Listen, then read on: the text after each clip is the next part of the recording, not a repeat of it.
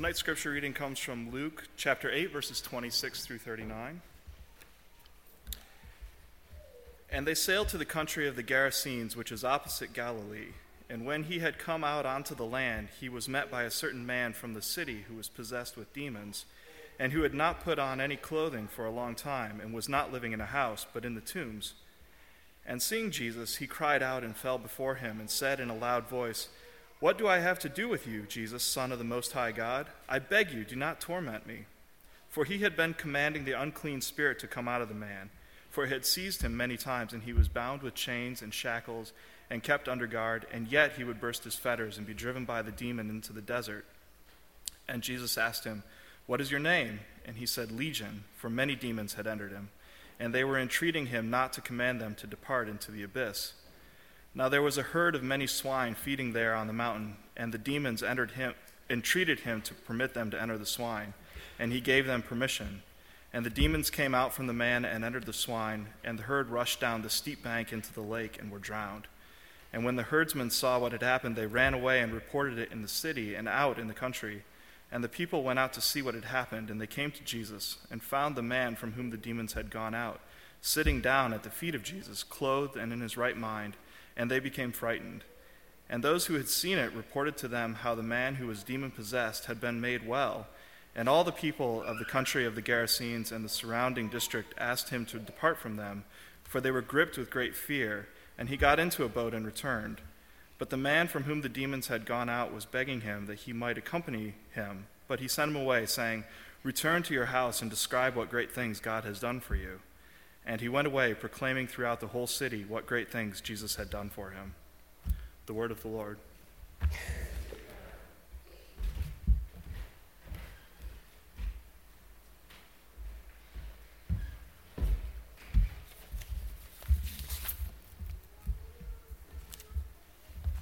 I pushed through the door onto the parking lot. It was raining heavily. Pulling out of my parking space, it was hard to see. The windshield wipers were doing their best, but not really keeping up. I was trying to clear books and trash off the passenger seat for him. I almost lost control, shoving a wadded fast food bag and an empty pack of cigarettes under the seat. I turned onto Maple Quarry Road and then right onto the frontage road. Not the frontage road that the Gaceteria is on, but the frontage road that runs behind the church. I had to drive all the way down Cedar Quarry Trail, then cross the freeway, so I was headed in the right direction on the one-way frontage road right to get to the Gaceteria. The rain was sheeting down. The car was driving in the right direction. The passenger seat was cleared of most of the debris, and I was teetering on the edge of control. I'm teetering. The clear commanding instructions set me straight when he called and told me to come and pick him up, but this pounding rain was pushing back the clarity, pounding it back. I was driving forward. I could see through the window warping rain out there, the liquid lights of the Gaceteria complex. And on the road, then, near it, some kind of crazy giant in a Batman costume, scissoring his arms over his head like he was trying to, maybe flag down a train or trying to fly. No, me. Batman was flagging me down. Without a thought or question, I pulled over.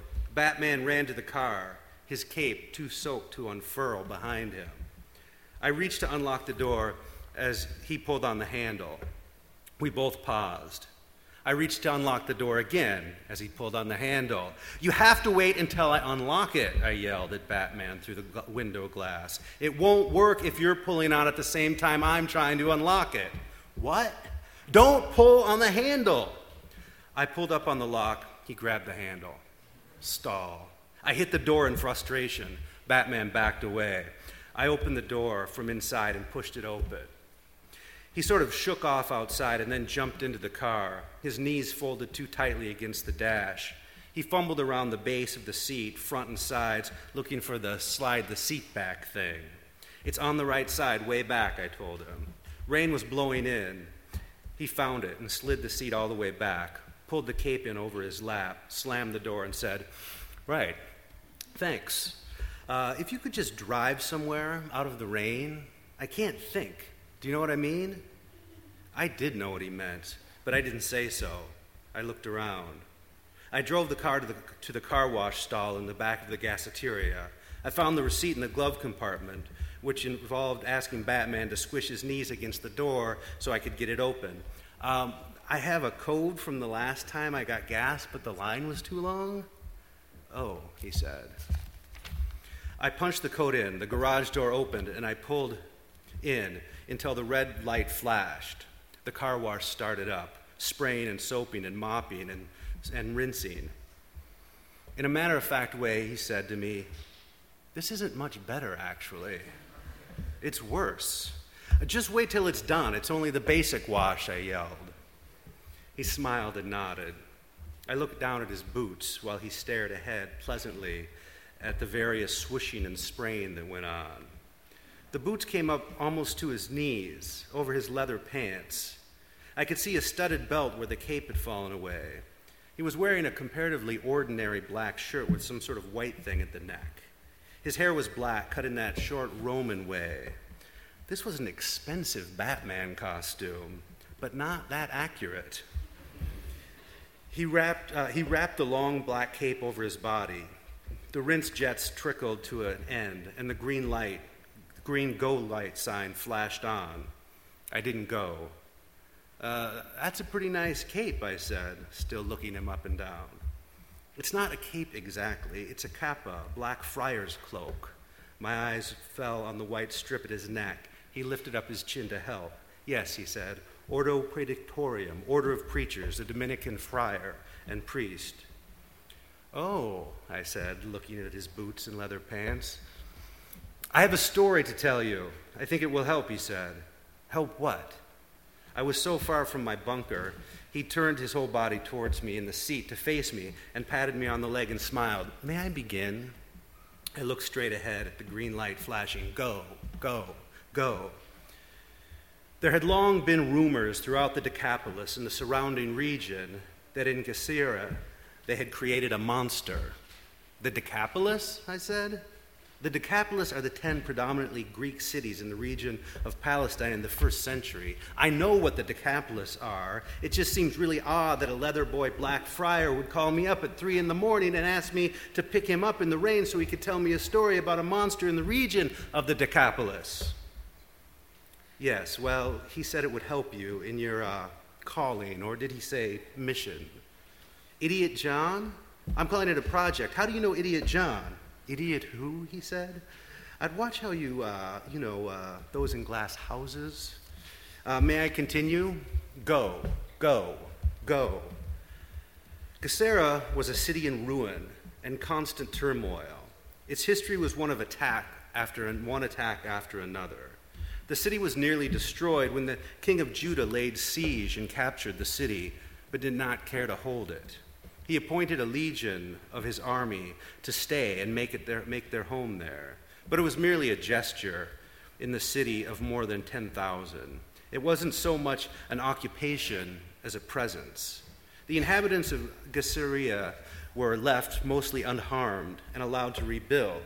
But the legions of Jewish soldiers, destined to always be in the minority, were never quite at ease. Eventually, many of them took wives and had children. But even after several generations of intermarrying, a rift remained between those who could trace their fathers back to the original Jewish legion and those whose fathers were among the Gentile citizens at the time of the siege. Although it became harder and harder to tell which was which. Some say the situation was made worse because the city was made up of people who had only known war and violence, so that even in the relative times of peace, small disputes often escalated into bloodshed, and further retaliation for the bloodshed resulted from these small disputes. Geraseia was such a violent and unsafe place that travelers and traders would avoid it, leading to poverty, and as poverty always does, to further violence. Then it is said that the rabbi of the small synagogue and the high priest of the massive temple of Diana met in secret to devise a plan to bring peace to the city. Calling on a deep and ancient magic from before the time that either of the holy men knew, they set out to make a golem. a man-like creature without a soul. Many ancient mythologies tell stories of attempts of men to create life. In the Near East, the creatures are made from mud. In Norse mythology, from the burls of trees. The two holy men would make their golem from the soil mixed with the seawater and bring it to the temple of Diana, the goddess of nature, and through incantations and rituals and prayers that are lost to us now, would appeal to the goddess to reward their efforts and bring to life the golem, and the golem would bring peace to the city. The plan was this. The heads of every household in the city would gather in the temple, and through these rituals and prayers and incantations, every man would transfer the dark side of their souls and their household souls into the golem. It was then believed that having no more darkness, no more treachery, no more violence, no more sin left in their own souls, they could live in peace as brothers and sisters. When the chanting and the prayers of all the men in the city had come to an end and the last echo of the final prayer had faded, when the smoke cleared from the fires and the sacrifices and the incense burned out, all was still. All was quiet, and they raised their heads to look on the altar where the golem had been laid. They saw standing there a man, or what appeared to be a man, shaking and with the look of a deranged question on his face, contorted, both afraid and ready to strike. It was believed that the dark side of the soul of every man there had come together in the golem to give him life, but it was a half of a life. He was only half alive, for though many men had given half their souls, the golem possessed still only half a soul. He could not speak, but grunt and wail only and spit. It was thought that he could not reason nor understand. The stillness and silence was broken by the men charging the golem with the chains they had prepared.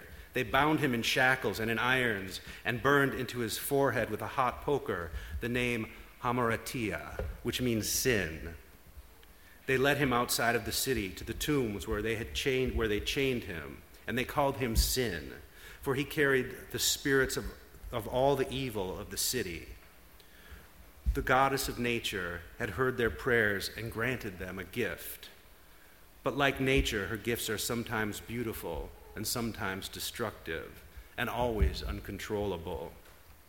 From that time on, when a dispute arose among the men in the city, the two at odds would go out to the tombs with the elders, and they would together beat the golem until they were exhausted, until their rage was spent, and then they would sit down and form a compromise. When a boy in Garcia came of age, he would hunt down Golem with the men of his household, for the demonic was always breaking his chains, though he never left the land of the tombs. He would hunt him down, and he would hurl stones at the Golem until the Golem could not stand.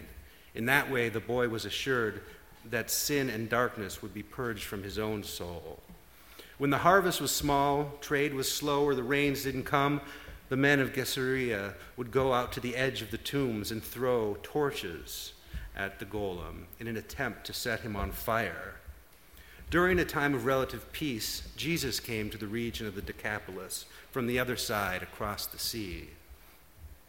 Wait, that's the end of the story? That will help me? Batman raised his eyes, a little put off. I am, you might have noticed, still telling you the story. No, you switched to a Jesus story. I'm telling you the same story. How does Jesus fit in? Jesus fits in quite well, I think you will find if you listen to the story. He cocked his head, raised his eyebrow, and smiled, and waited, I guess to see if I would say anything else. So I didn't. He began again. During the time of relative peace, brought about by the golem, Jesus came to the region of the Decapolis from across the sea, which was called the mystery of God, because only the divine can control the sea or understands its ways. Sometimes the sea gives food and plenty, other times destruction and death, and no one knows when or why. No one knows what is in the depths but God. So it is thought that it must hold all the mysteries of God. When Jesus stepped out of the boat, immediately a man from the tombs, filled with unclean spirits, met him. When the golem saw Jesus from a distance, he ran to him and bowed down, and then, in a loud, tormented voice, broke through his grunts and wails, and for the first time he spoke these anguished words. "What have you to do with me, Jesus, Son of the Most High God? I beg you by God not to torment me." Jesus, matching his volume, replied, "Come out of the man, you unclean spirits," and then in a lower voice asked him, "What is your name?" "I am Hamarata," said Golem, "the sins of many." The sin of Gesarea begged Jesus earnestly not to send him out of the creature of mud. There was a great herd of swine feeding on the hillside, and the sin begged him, "Send us into the swine, let us enter them." So he gave them permission, and the dark half souls of the people of Gesarea left the golem and entered the swine. And the herd, numbering about 2,000, rushed down the steep bank into the sea and was swallowed up by the mystery of God. Some of the men from the city who tended the swine herd ran off and reported to everyone what had happened. Then many men rushed out to see what had happened there, running, out of breath and talking. What will become of them without the golem, they wondered. When they reached Jesus, they didn't find the lifeless mixture of soil and seawater the holy men had used to form the golem, but instead a man sitting there, clothed and in his right mind, not only alive, but fully alive, not at all the half-alive creature they had created, but a man abundantly alive. When the men of the city saw this, they were afraid, and they begged Jesus to leave their land at once. Jesus did not answer them, but quoted to them from the book of Isaiah, "I was ready to be sought out by those who did not ask, to be found by those who did not seek me. I said, here I am, to a nation that did not call on my name.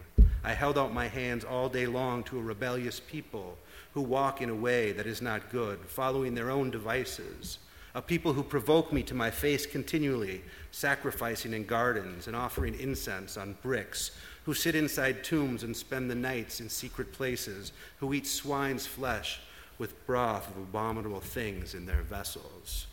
And then he turned to get in the boat. Golem stopped him and begged Jesus to take him with him.